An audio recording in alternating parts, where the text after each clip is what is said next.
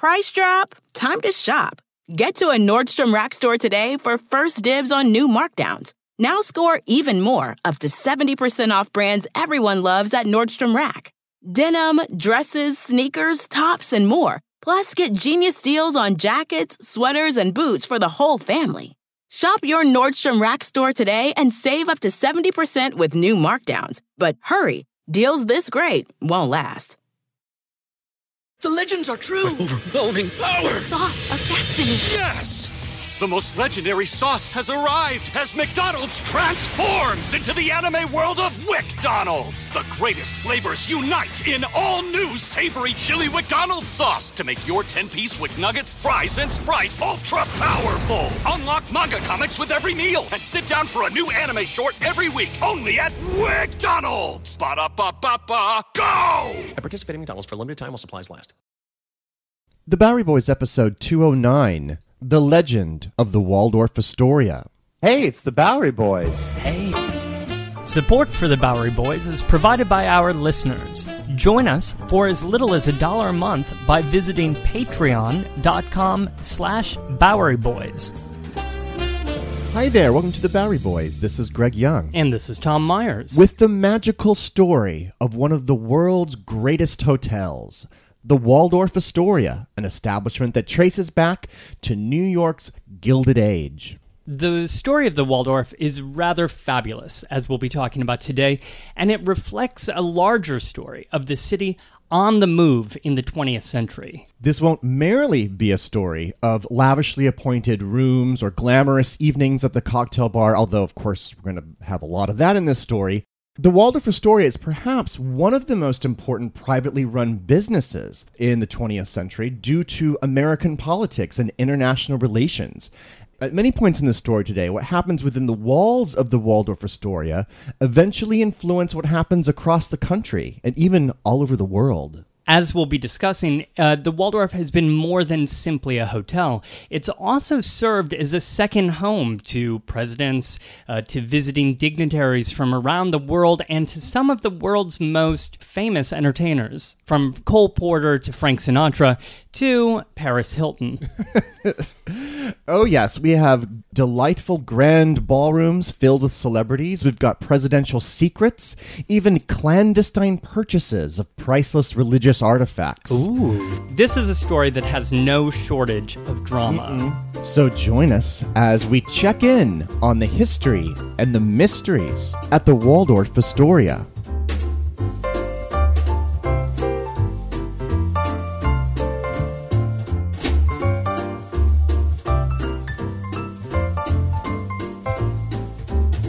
Well, Tom, here we are at the reservation desk, about to check into the Waldorf-Astoria. You are the man who knows his hotels. Oh, yes. yes. I do have to say. So why don't you... As editor of Euro Cheapo, I certainly know about the Waldorf-Astoria. Why don't you situate today's story? Well, we're going to be talking about the Waldorf-Astoria, a 47-floor luxury Art Deco hotel that's located at 301 Park Avenue. That's between 49th Street and 50th Street. But of course, Greg, this story doesn't start here on 50th Street. It starts about 16 blocks south of here. Right. Now, most of our tale will be at the current Waldorf-Astoria, and we'll even give you a little bit of a little tour through the hotel a little bit later. But this story begins with the original, which sat at the southwest corner of 34th Street and 5th Avenue. I believe many of you may know what building stands there today, but we won't spoil it right now. That's true, but couldn't one say that the story actually starts way downtown at the 300-room Hotel Astor that was opened in 1836? Sure, it's true that the Astor family has been in the hotel business from the very beginning since John Jacob Astor, who made his fortune in the fur trade in New York City, invested and started that particular hotel in 1836, and that was located just south of City Hall. The Astor House helped make hotel life a pinnacle of upper-class living, often featuring technological features such as gas lighting, long before most residents in New York had it. About 20 years later, the Fifth Avenue Hotel would open in 1859 on Madison Square, and that, too, was a fashionable place for people to meet and kind of, do some business deals. But even these grand hotels fell out of fashion after the Civil War, and they didn't seem quite respectable enough for these kinds of social gatherings. That would change by the end of the 19th century. In a way, these fine hotels were kind of markers for the movement of New York up the island. Another metric of this move up north were all these wealthy families and how far up north that they would move and build these lavish mansions. Of course, the Astors did that very same thing. By the mid to late 19th century, there were two factions of Astors that actually lived on a single block, the block between 33rd and 34th Street on 5th Avenue. Two factions of the family? What, were they feuding? Yes, well, there were constant feuds back and forth in these old families, as you can imagine. These two just happened to live right next to each other. On the same block. On the same block. I'll explain what that feud was. Well, I'm sure that it's a myriad of feuds, but one pivotal one involving William Waldorf-Astor, whose house was on 33rd and 5th Avenue, and next door, the house of his aunt, Carolyn Schermerhorn Astor, or the Mrs. Astor in proper society. These two factions of the family were driven by a rivalry as to who was truly the Ms. Astor in society. So it was a sort of an upper crust rivalry. Ooh, sounds flaky. A flaky crust, yes. And these two families between 33rd and 34th on the west side of 5th Avenue. Yes. With mansions right up against each other. Right. Well, in 1893, William Waldorf-Astor, whose mansion was on the 33rd Street side, well, he tore that down. He was rarely in New York anyway, and built a hotel. And of course, in 1893, the Waldorf Hotel was the finest and most palatial hotel in New York City. But it's right next to the mansion of his aunt and the other Astor faction. That seems like that might irritate his aunt to have people coming and going right next to her front door. Well, her son, William Waldorf-Astor's cousin, John Jacob Astor IV, well, he decided that he was going to get revenge by then ripping down his family mansion and building horse stables. That would, of course, create a noxious odor and an unpleasant environment for those who entered the Waldorf. Well, instead, the promise of more money, of making money, of course, changed that idea, and eventually, John Jacob Astor IV then built, right next to the Waldorf, a second hotel, the Astoria Hotel. That was 16 stories, which was 3 stories taller than the Waldorf. Between the two of them, because then they would be combined, between the two of them they had 1,300 rooms and 178 baths. This would make the Waldorf-Astoria the largest hotel in the world. Together, the Waldorf-Astoria, which opened on November 1st of 1897, came to define the Gilded Age. Now, to quote from a wonderful book, which I think that we've both read many years ago, When the Astors Owned New York, right, by book. Justin Kaplan, quote, Pleasure Dome and Social Force Theater and Theme Park, the Astor's Great Hotel, the most expensive of its kind, was a place of artistic, mechanical, and sybaritic wonders. Its splendor legitimized the open existence of the American leisure class, unquote. So clearly, the family had buried the hatchet here. If they were operating this lavish and well-respected hotel together as a combined enterprise. I mean, kind of, because it was considered one hotel. It was linked, however, by only one single feature, a marble corridor, which, as legend goes, could be boarded up if for some reason those two factions of the family ever got into a fight again. And what was this corridor called? It was called Peacock Alley. It was a magnet for high society women to display their newest fashions from Paris. Many consider this to be the first fashion runway. To quote another author named James Remington McCarthy, the women come in, their long trains draping the floor, the diamonds and pearls and necklaces gleaming, or their generous feathered hats bobbing up and down as they moved with stately tread along the corridor. So they're just strutting around like peacocks up and down this Peacock Alley. Yeah, in their fabulous fashions of the day. But they're actually going somewhere, too. Yeah, Where were they going? Yeah, so there were to society gatherings in the hotel. There were 40 rooms open for public spaces, including debutante balls and banquets, including the main ballroom, which was 95 feet long and 3 stories high. Many of the rooms have names that are echoed in the current establishment, including the Empire Room, was also located here. You know, Greg, I would argue that the original Waldorf-Astoria was linked by more than the Peacock Alley. It was linked by a single hyphen in the original name. There was even a Tin Pan Alley song called Meet Me at the Hyphen, which is kind of cute code for the Waldorf. However, this typographical choice would be changed to a double hyphen under the direction of Hilton in 1949. That double hyphen looked a lot to anybody who glanced upon it as an equal sign. And then it has recently, in 2009, Hilton changed it back to a single hyphen, and sometimes they don't even use it at all. And I'm kind of waiting for like 3 or 4 hyphens. Oh, yeah, I want us to get creative here. But now, for those of us who are maybe a little tired of like being obsessed with high society here, the Waldorf-Astoria had far more to offer. Much of that had to do with this influential maitre d', Oscar Tschirky, often called the Oscar of the Waldorf. The Oscar was born in Switzerland, and he served as the maitre d' of the Waldorf-Astoria from 1893 until 1943. So he still served, and we'll get to this later in the story, in the new location for more than a decade. I would say that his influence on the New York City hotel life in general cannot be understated, honestly. And he came out with his own cookbook called The Cookbook by Oscar of the Waldorf, which included a number of different recipes, including some old standbys that we have today. Yeah, there's many innovations that he is credited for, or at least influencing or inspiring. For instance, Thousand Island dressing. Yes. The Waldorf salad. A lovely concoction of apples, celery, grapes, and mayo.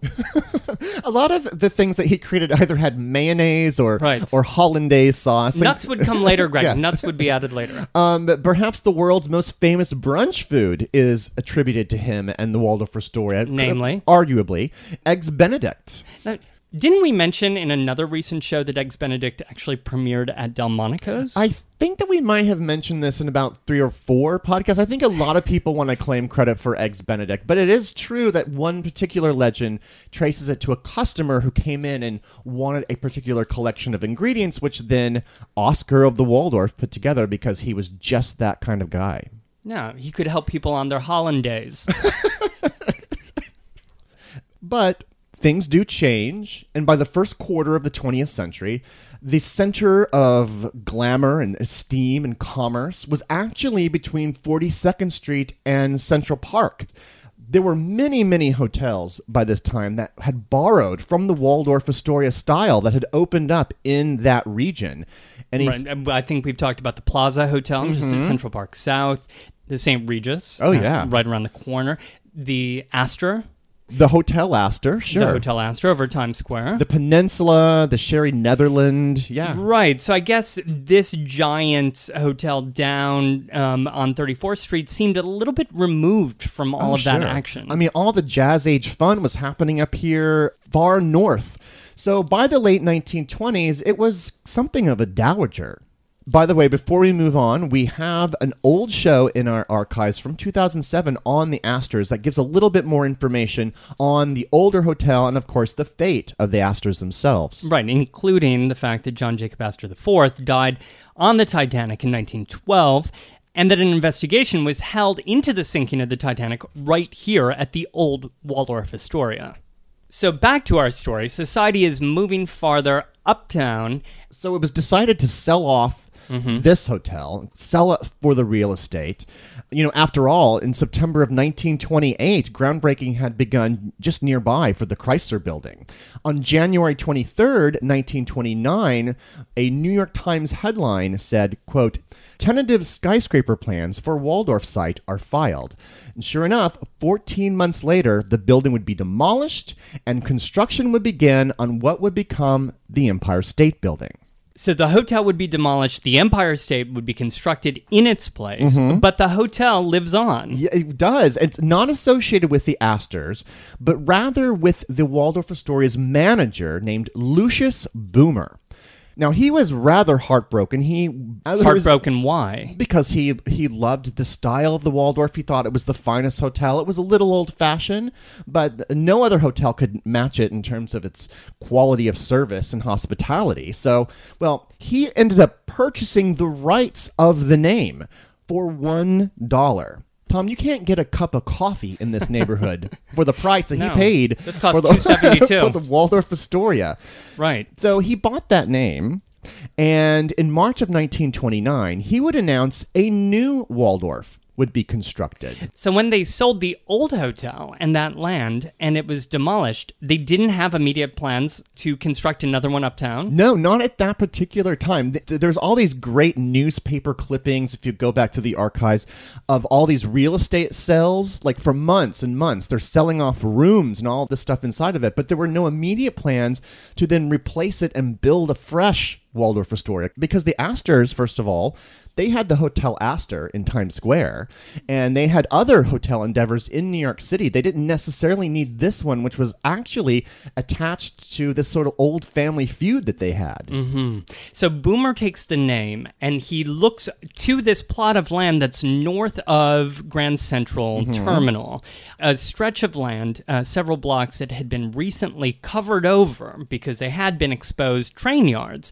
They were covered over and created enormous new real estate possibilities. Yes, this happened in the early 1900s when the Grand Central covered over those tracks and basically created what they considered a terminal city.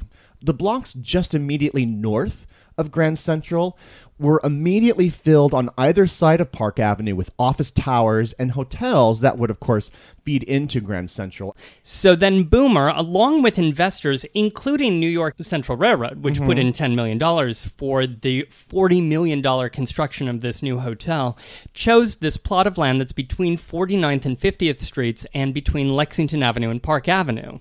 And it would be here in the summer of 1929 that these investors would prepare to build this massive new luxury hotel. Of course, the summer of 1929 was kind of a risky time to be doing anything. Yes. Because financial markets were already looking a little bit dodgy. There was a lot of construction throughout town that was in danger because of what would eventually, of course, become the stock market crash later that year. However, they would push forward, and one of the first steps in the construction of the hotel would be the demolition of the structures that were already there.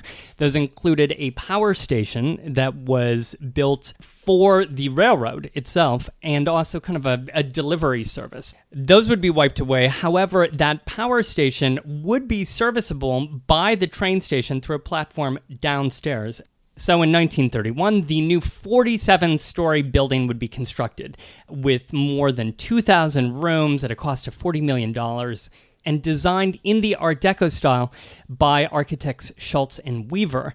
Now, it can be a little bit confusing, Greg, when you look at the Waldorf to even understand completely what's going on, because it's a hotel, right? Referred to sometimes as a transient hotel for people passing through town and needing a place to stay for the night. But it's also a place of private residences. And some of those, were rented for very long periods, for decades even. Which was the fashion of the day for many of these hotels in the early and mid-20th century.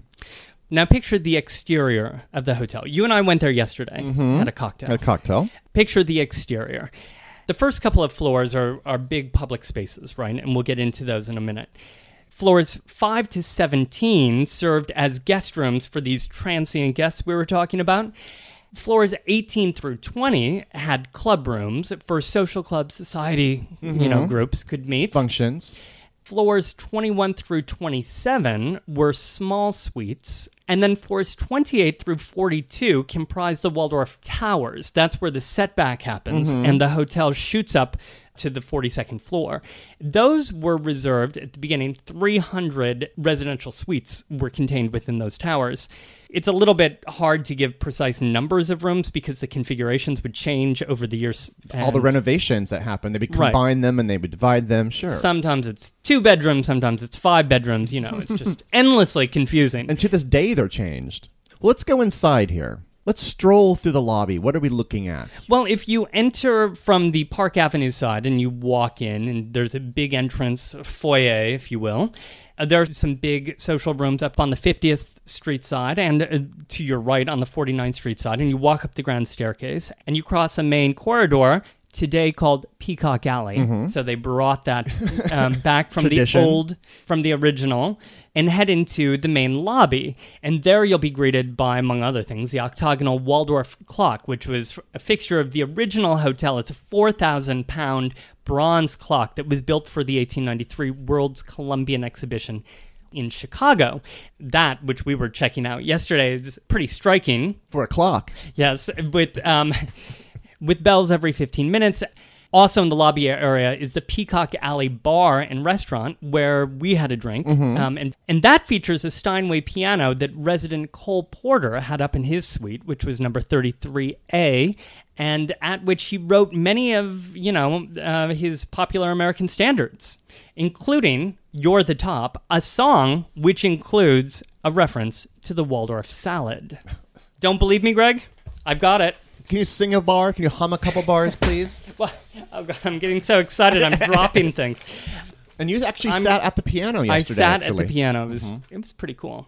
Toward the end of the song, he says, "You're the top. You're a Waldorf salad. You're the top. You're a Berlin ballad."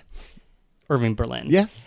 By the way, the punchline in the previous stanza is, "You're the moon over Mae West's shoulder. I'm the nominee of the GOP." Oh.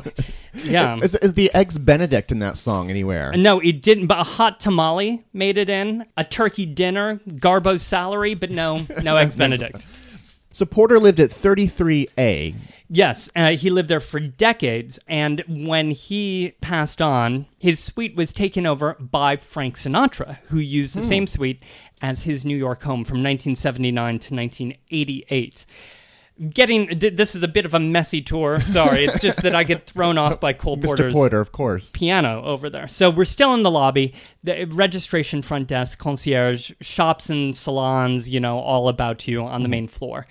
There are other important rooms on that first floor, including the Empire Room, which we passed when we walked in. And this is a chandeliered private event space that's just off the main entrance. And in the 1950s and 60s, this was the premier nightclub in New York and home to incredible performances by the likes of, say, Lena Horne and many others. Sonny and Cher had some of their first acts in New York City at the Empire Room. But you ain't seen nothing, Greg. Can we go upstairs? Well, can you just give me a little insight on what the whole place just looks like? Because it's Art Deco, but right. It's unique in its style. Well, you mentioned Art Deco. Okay, I'm going to read a piece that was in the New York Times a week before it opened. This was big news. This was the city's newest luxury hotel that was opening. The tallest in the world. The tallest hotel in the world. But they were also working with the press to tease this, big event before the public and get everybody excited. So here's a piece that was in the Times on September 27th, 1931. The hotel opened on October 1st. And this is just about the decoration. The headline was "Hotel Decoration in the Grand Manner." The new Waldorf-Astoria Hotel, which opens next Thursday, combines luxuriousness of appointments with comfort and decorative charm. Lobbies, dining rooms, and ballrooms show smart contemporary effects and beautiful period interpretations, and suites that range from a room and a bath to a dozen rooms, many baths, and a serving pantry have the individual attractiveness of a private home. And it goes on here for 2 pages, giving a tour and explaining the decoration and the modern decor of the new hotel. I found it interesting because the phrase that I didn't see was Art Deco, which you just used. Yeah. And that's because Art Deco wouldn't be used really as a term until the 1960s. It just was modern. It was the new look, right? The new decorative arts. And especially in comparison to the decor and the style of the old Waldorf-Astoria, which would have been a completely different looking building. Right, that was very old world. And now in the new building, it was deco throughout. You know, there were metalwork, these fanciful grills, great glass work, lighting fixtures, thousands of cubic feet of marble that were imported from Belgium and Italy, a limestone facade on the whole place, chestnut wood panels on the walls. It was very modern. It looks like a 1930s Art Deco film noir set to us today. Well, even the lighting was technologically advanced for its day. And the lighting, the fact that they were using indirect lighting was news unto itself. Look at, this is an article from the Times on April 26, 1931. So from much earlier in the year, that's only concerned with the Waldorf lighting. Headline, Waldorf lighting, about how they were using indirect lights and they were hiding them inside vases and things in rooms and bouncing light off the walls and the ceiling. I always look better in indirect lighting, just so you know. That's why the lights are dimmed down here. Is that why I can't read my notes? But so take us upstairs. Well, probably the most important feature culturally at the Waldorf-Astoria has been the Grand Ballroom, and this has been the site of huge social events. This is a massive space that could fit more than 2,000 people in it, with 4 floors of loges and private balconies on the side, and in which there have been countless grand dinners, huge social events, charity balls, and other things that we've talked about in previous podcasts. For example, Guy Lombardo and his Royal Canadians ringing in the New Year, which he did from 1960 until 1976. And on the same floor, there were other important banquet rooms, like the Jade Room, the Astor Gallery, the Basildon Room, which featured a giant chandelier hanging over her, a room that had been plucked from an 18th century country home in Berkshire, England. And by the way, all these rooms, it wasn't all fun and games in this room, as we'll talk about a little bit later. Okay. Yeah. Well, but for right now, I mean, it's sort of festive. Festive. Stay in the festive mood. Rough crowd. Up on the 19th floor was the legendary Starlight Room, which was a summer-only dining and dancing spot that had a retractable ceiling that could open up and reveal the stars. You could dance under the stars, Greg. Well, you have made it sound like the most glamorous place on Earth, so I can imagine that the most important people in the world will want to stay here when they're sweeping through New York City, right? Well, let's start with the President of the United States, even the president who opened the Waldorf on October 1st, 1931, Herbert Hoover, who addressed a crowd of invited folk. The Waldorf had sent out 12,000 invitations for a preview the day before. 20,000 people showed up, twice as many as were invited. Whoops. And the president welcomed them in a live broadcast from the White House. When he would be bumped out of the White House a year and a half later, he would actually take up residence in the Waldorf in 1933, and he would live there for the rest of his life. Wow, he did like it. And not just Hoover. Every president following him would either stay here or live here, although it's reported that Jimmy Carter never actually spent the nights. We should ask him about that. Next time I see him. So the Waldorf has always been associated with presidents because it is the place where they often stay when they're in town. Isn't there a great secret underneath the Waldorf-Astoria that is associated with the president? I think you're referring to Platform 61, a private railroad platform that hooks into the Grand Central Terminal complex. It's very difficult to get to the bottom of what's legend here and what's reality here. Remember, we talked about that power facility that had been there. This was a platform to be used by that power facility. Well, when they knocked down the power plants and built the hotel, the platform was still way down below street level. It didn't disappear. So there are reports that this track and platform was used as far back as 1938 and was used later in 1944 by FDR when he purportedly gave a speech at the Waldorf-Astoria and then took the elevator down to this private platform and was whisked away by a private train. However, even that report is somewhat disputed to a certain degree by different people who have looked into this, including a very thorough investigation by Joseph Brennan of Columbia University, who wrote an entire article that I encourage people to check out called Grand Central Terminal, the Waldorf-Astoria Platform, in his series of articles about abandoned stations. Very interesting, casts some doubt on the whole thing. But there is no doubt that the platform itself exists and is currently underneath the hotel. Absolutely. And another great website to check out is a piece that Sam Horing did on the website Atlas Obscura. He went down to the platform and photographed it. So you can see pictures of the platform of a special elevator that lifts up to the parking garage of the Waldorf-Astoria, and even an abandoned train that's down there in the station still. Wow. And this platform was also the site of a fashion show in 1948. In the 60s, Andy Warhol had an underground party here. And in 1970s, in the late 70s, there were reports of squatters living here on the platform. So it's seen a lot of action, even if maybe it did not see FDR. So that's the Waldorf up to World War II. So this all sounds rather glamorous.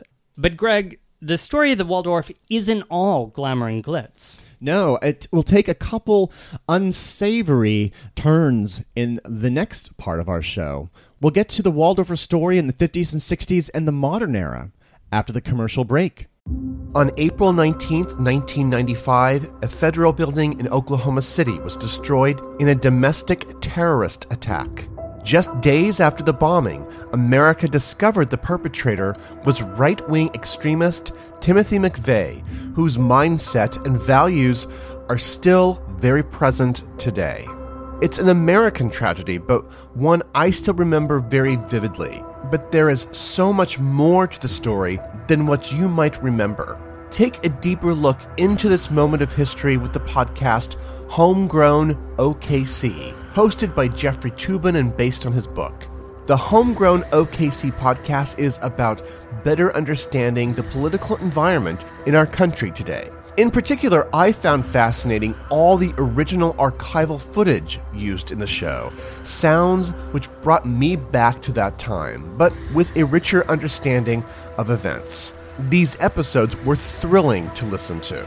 That's Homegrown OKC. To listen, search for Homegrown OKC in your podcast app. That's Homegrown OKC. In the decades before the Civil War, slavery's grip on America tightened.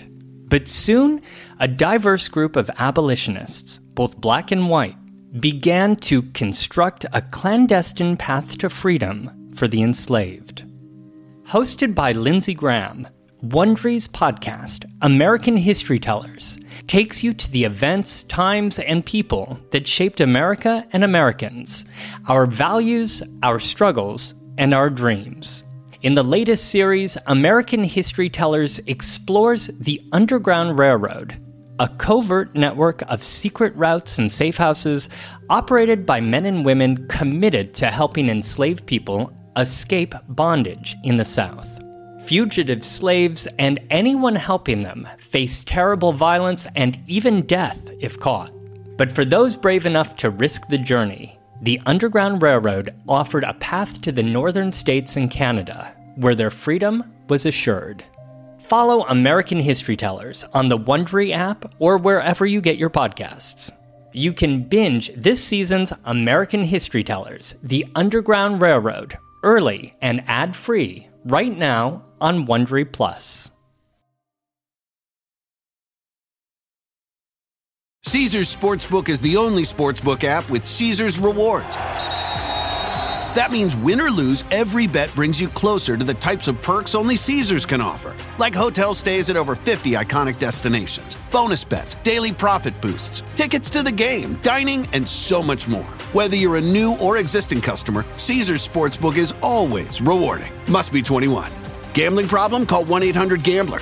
Caesars Sportsbook. Don't just spectate, participate.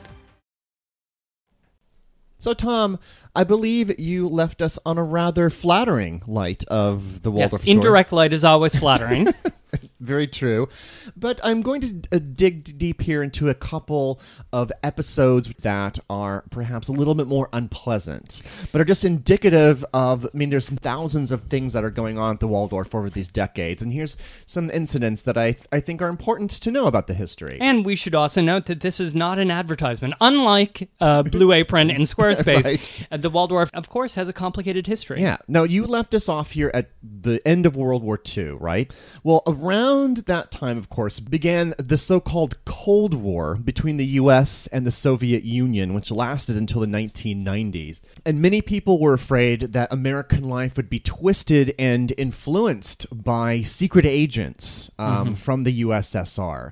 Now, the tool of government that was used to kind of combat against this was, at least in the early days, was the House Committee of Un-American Activities. You're talking about Joseph McCarthy and his famous panels? Actually, that happens a little bit later, although they're of the same type of witch hunts. These actually happened before Senator McCarthy. So naturally, HUAC for short, an early target for them was Hollywood and the concerns of a left-leaning industry having possible influence on American culture that might be influenced by the Soviets. So in October of 1947, they called up suspected Hollywood directors and writers to testify in front of a committee. This eventually led to the famous Hollywood 10. 10 Hollywood screenwriters and directors that were accused of these connections and were banned from working in Hollywood. The most famous one here being Dalton Trumbo, and even New Yorker Samuel Ortiz, who had written Imitation of Life. Fascinating. How does the Waldorf play into this? Well, interestingly enough, just a few weeks later, on December 3rd of 1947, a very infamous meeting takes place at the Waldorf-Astoria with some of the biggest executives in Hollywood, including Samuel Goldwyn and Louis B. Mayer. You have to consider, if these guys are going to meet and they're not in Hollywood, this is the place they're going to meet because it's the most glamorous.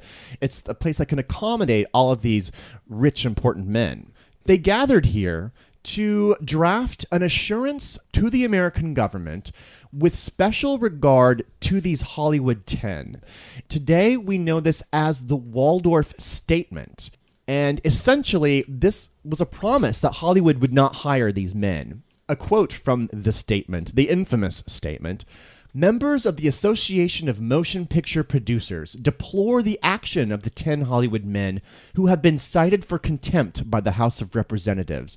We do not desire to prejudge their legal rights, but their actions have been a disservice to their employers and have impaired their usefulness in the industry." Unquote.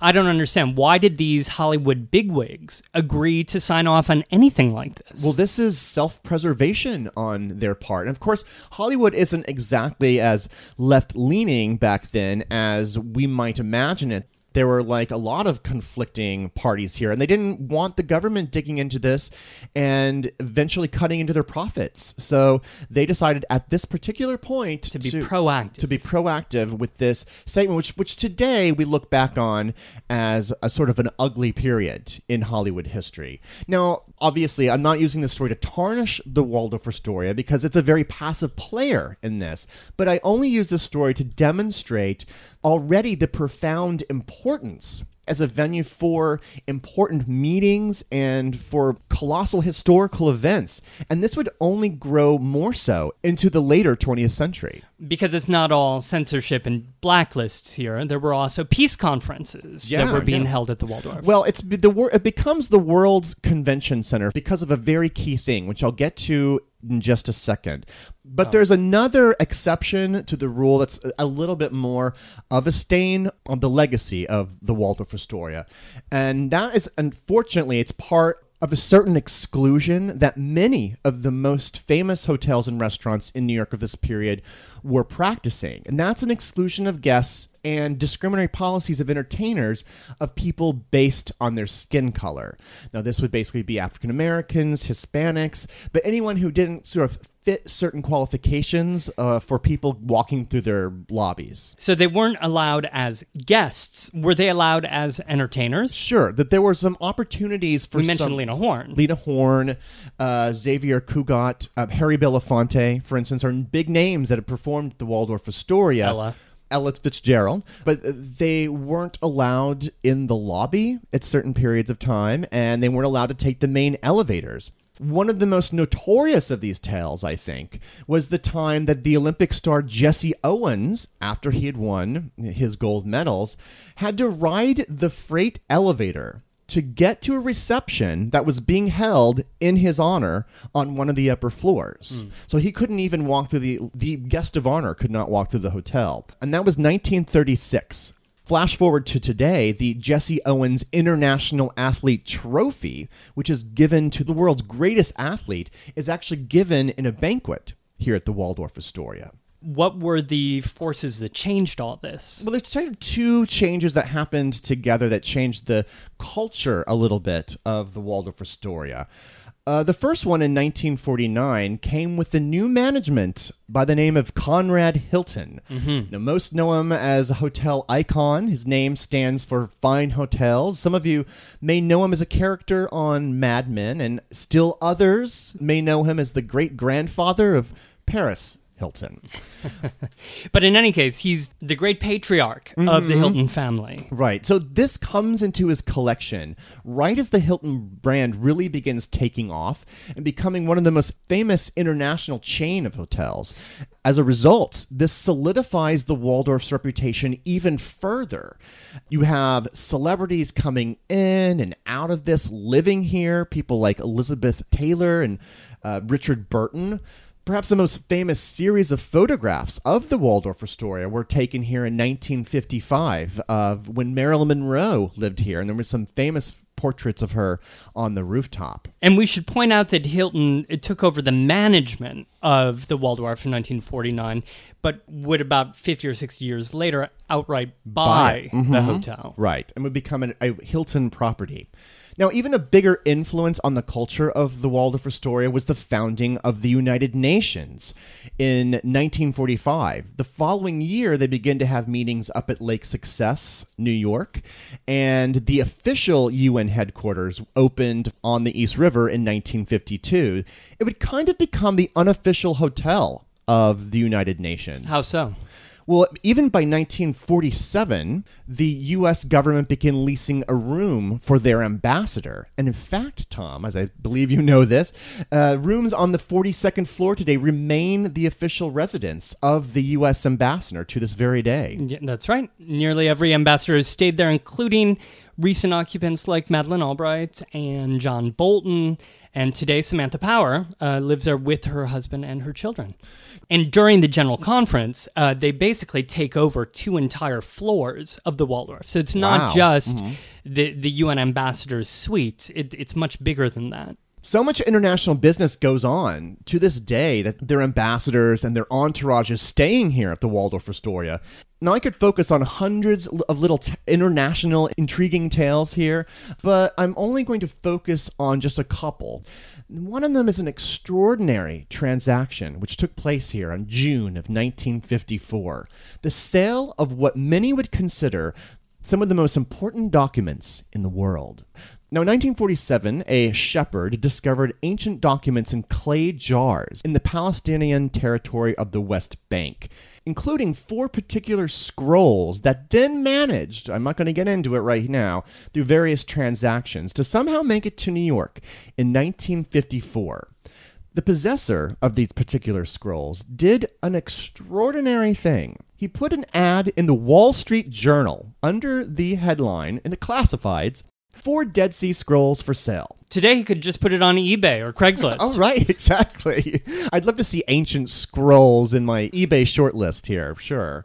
Well, coincidentally, this came to the attention of a man named Yigael Yadin, who was a former officer in the Israeli military and was in New York in his role as an archaeologist. He realized that this was something truly valuable and had heard of other such documents. And these documents, of course, as you may have guessed right now, are the Dead Sea Scrolls. He set up a meeting here at the Waldorf-Astoria. I mean, I just am picturing this in such a cloak and dagger kind of way, even with a dramatic Bernard Herrmann soundtrack in the background. Oh, sure, yeah. And so these 4 scrolls exchanged hands for $250,000. And so what did they do once they struck this deal? What did they do with the scrolls? Well, as luck would have it, there was a chemical bank connected to the Waldorf. Now, that's the company that became Chase. I was a chemical Chase bank would gobble up those chemicals, yeah. So the scrolls themselves were kept in a vault. Well, that story certainly checks the box for international intrigue. What about a little more glamour? Well, for the glamour, but we want to stay international, right? Absolutely. So let's go, Tom, dressed up in your finest tux, to the April in Paris ball, which was a celebration of French culture in the United States that was a series of annual balls that had a French theme to it. Oh, that sounds great. Yeah. So it held every April? Well, the first one was called the Paris Birthday Ball. And it was in 1951, and that was celebrating the 2000th anniversary of Paris, essentially. Yeah, worthy celebration. But it was such a successful party, they made it an annual event. Except that, even though it's called April in Paris, because that's a zingy, glamorous name, the party was actually in October. I guess the social calendar was more open in October. Oh, yeah, of course. And it was easier to get some space in the ballroom by that time because there were a lot of different kinds of balls that were happening in April.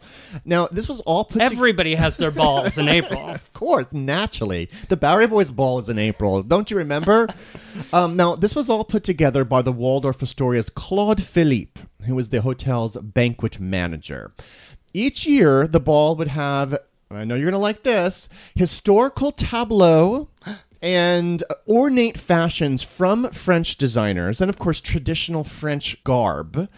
This event kind of pulled in major celebrities who both performed and just attended in their utmost glamour, stars like Marlene Dietrich and Audrey Hepburn, and political figures even like JFK and the Duke and Duchess of Windsor. Who lived there at the Waldorf. And it wasn't just fun and games, though. This was a major charity event. Yes, it was charitable, which is part of the reason it drew so much money and drew all these big celebrities. And who was there to kind of capture all of these celebrities for the newspapers?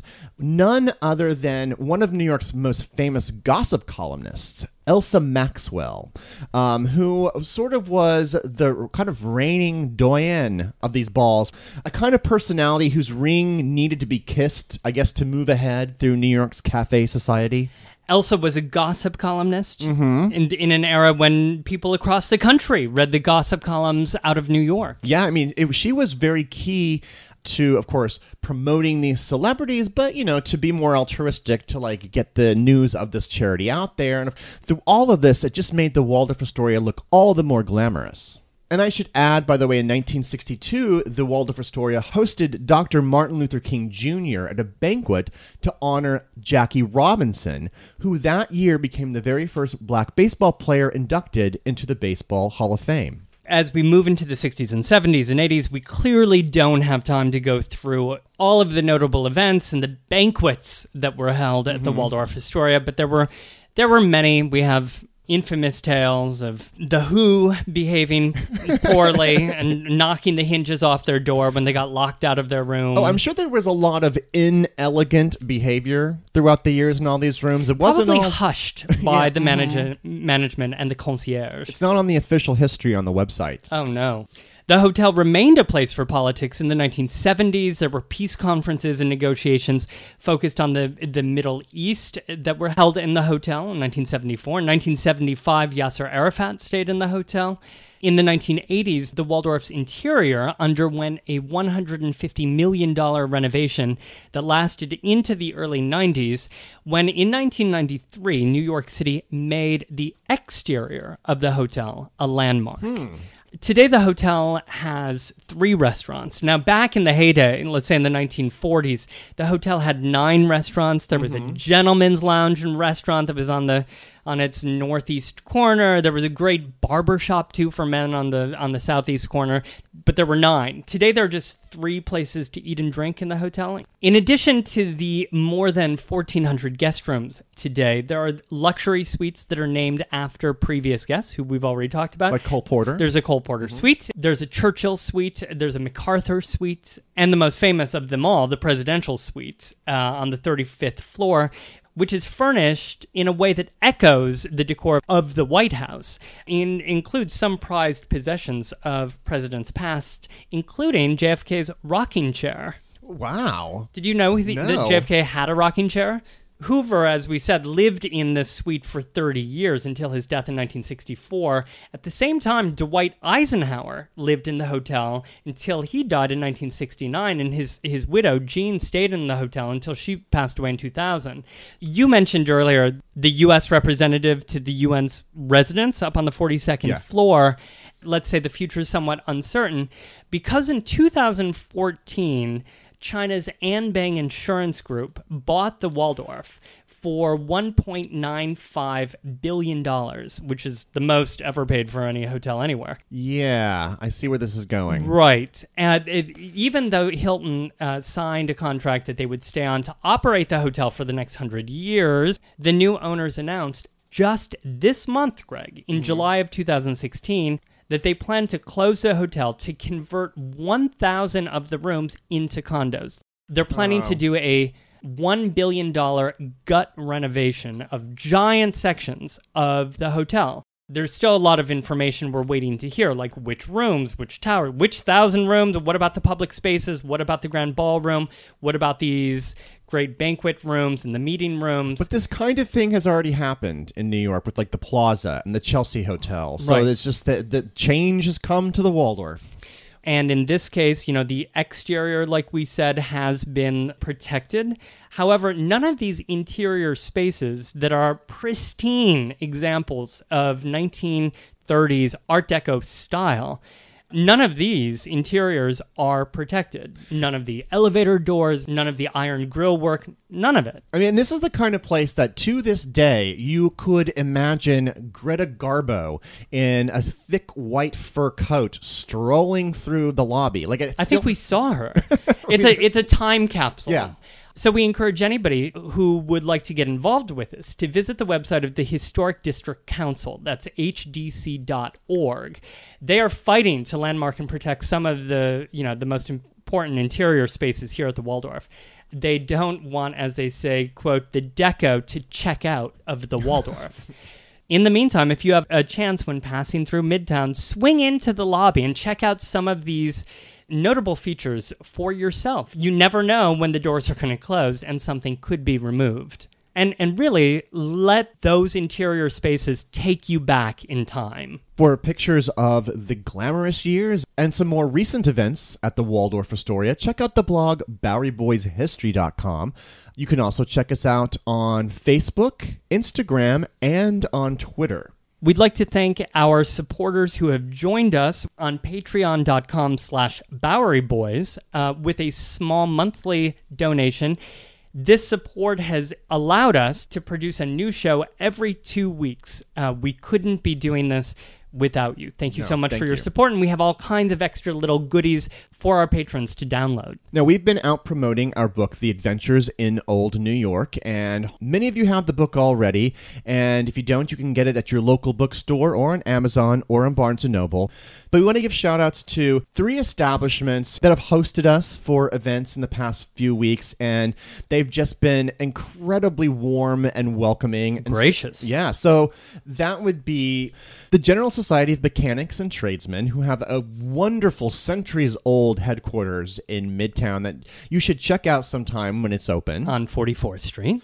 We'd like to thank Fish's Eddy, which is a wonderful homeware store on 19th Street and Broadway. Swing in there. You can also not only get some great values in there, some fun little kitschy, even historically themed houseware and glassware. And artifacts, because they've rescued, old collections of housewares and dishes and plates and mugs and things from restaurants from eras long gone. We had an event there, and on top of just having us do a reading, they were also gracious enough to produce a Bowery Boys branded pizza topping. And it's actually really, really, really good. I've had it like about 2 or 3 times since we had our event last week. You've had pizza 2 or 3 times? Okay, so I'm not like the healthiest eater in the world. It's stress eating, I mean, it's lots of stuff going on. But the pizza topping tastes really good, and you can pick that up at Fish's Eddy. And finally, a big shout out and thank you to another fish, this one being Kettle of Fish, which is a West Village institution, a quote-unquote dive bar, but one with such a rich history, especially a literary history. And we got to join that history by having our book party there at Kettle of Fish just a few weeks ago on a Thursday night. And the people who worked there could not have been more kind, and it was just a exciting evening. So thank you very much to Kettle of Fish, and we encourage everyone to go down there and have a beer and ask the bartender for some history. Thank you so much for joining us. Have a great New York week, whether you live here or not. See you real soon.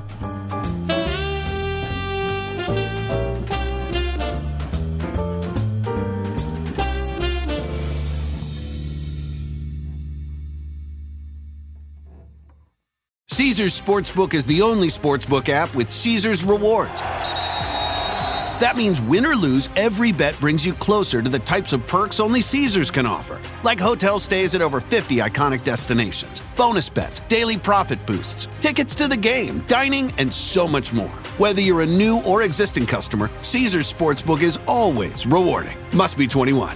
Gambling problem? Call 1-800-GAMBLER. Caesars Sportsbook. Don't just spectate, participate.